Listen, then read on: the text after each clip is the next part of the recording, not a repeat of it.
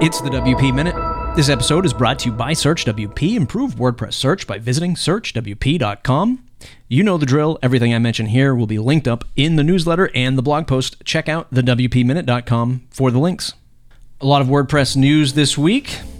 After months of talking about the release of WordPress 5.8, it has finally arrived. Matt Mullenweg announced that Tatum, our latest and greatest release, now available for download or update, is in your dashboard.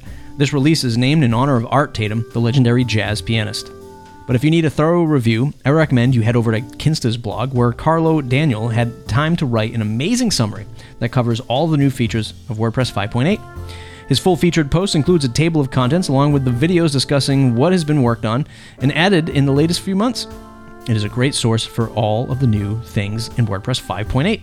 Speaking of great sources, Birgit Polyhack covers more WordPress themes for full site editing, along with their resources in the latest post on Gutenberg Times. Birgit says, "Just remember that themes may be wonky at times until developers have had time to make updates."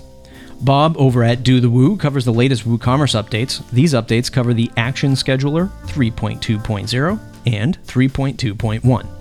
The AS library from 3.1.6 to 3.2.1 has been updated in this latest release. Sounds fascinating. This release comes with several fixes and an additional database index to speed up performance for sites with heavy traffic. We all love that. Lastly, Sarah over at WP Tavern reports that Tiny, the makers of Tiny MCE, have acquired Setka, a content design and editing platform, for an undisclosed amount of money.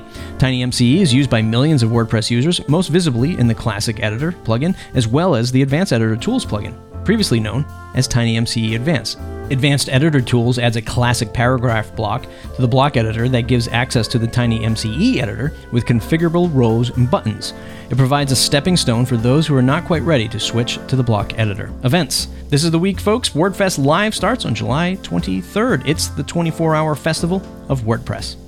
From the grab bag, changes are being made. Meetup.com, the platform where local WordPress events are based on wpcalendar.io, will no longer receive any more updates. If you think we can't keep up with acquisitions, join the club. Quite literally, Corey Miller over at Post Status has an acquisition tracker, and it shows you when a WordPress business was sold and who bought it. Over on Matt Report, my latest interview is with Dave Rodenbach. He shares he was never even working on a part-time basis with his business, Recapture.io. In fact, the way he put it, he was only devoting 10% of his energy into the business while being contracted at a corporate gig he recently had the chance to exit from. Go check out the latest episode. That's it for today's episode. If you enjoyed, please share it on your social media. Leave us a review on Apple Podcasts or Podchaser. Don't forget to share this episode with others. Jump on the mailing list at thewpminute.com.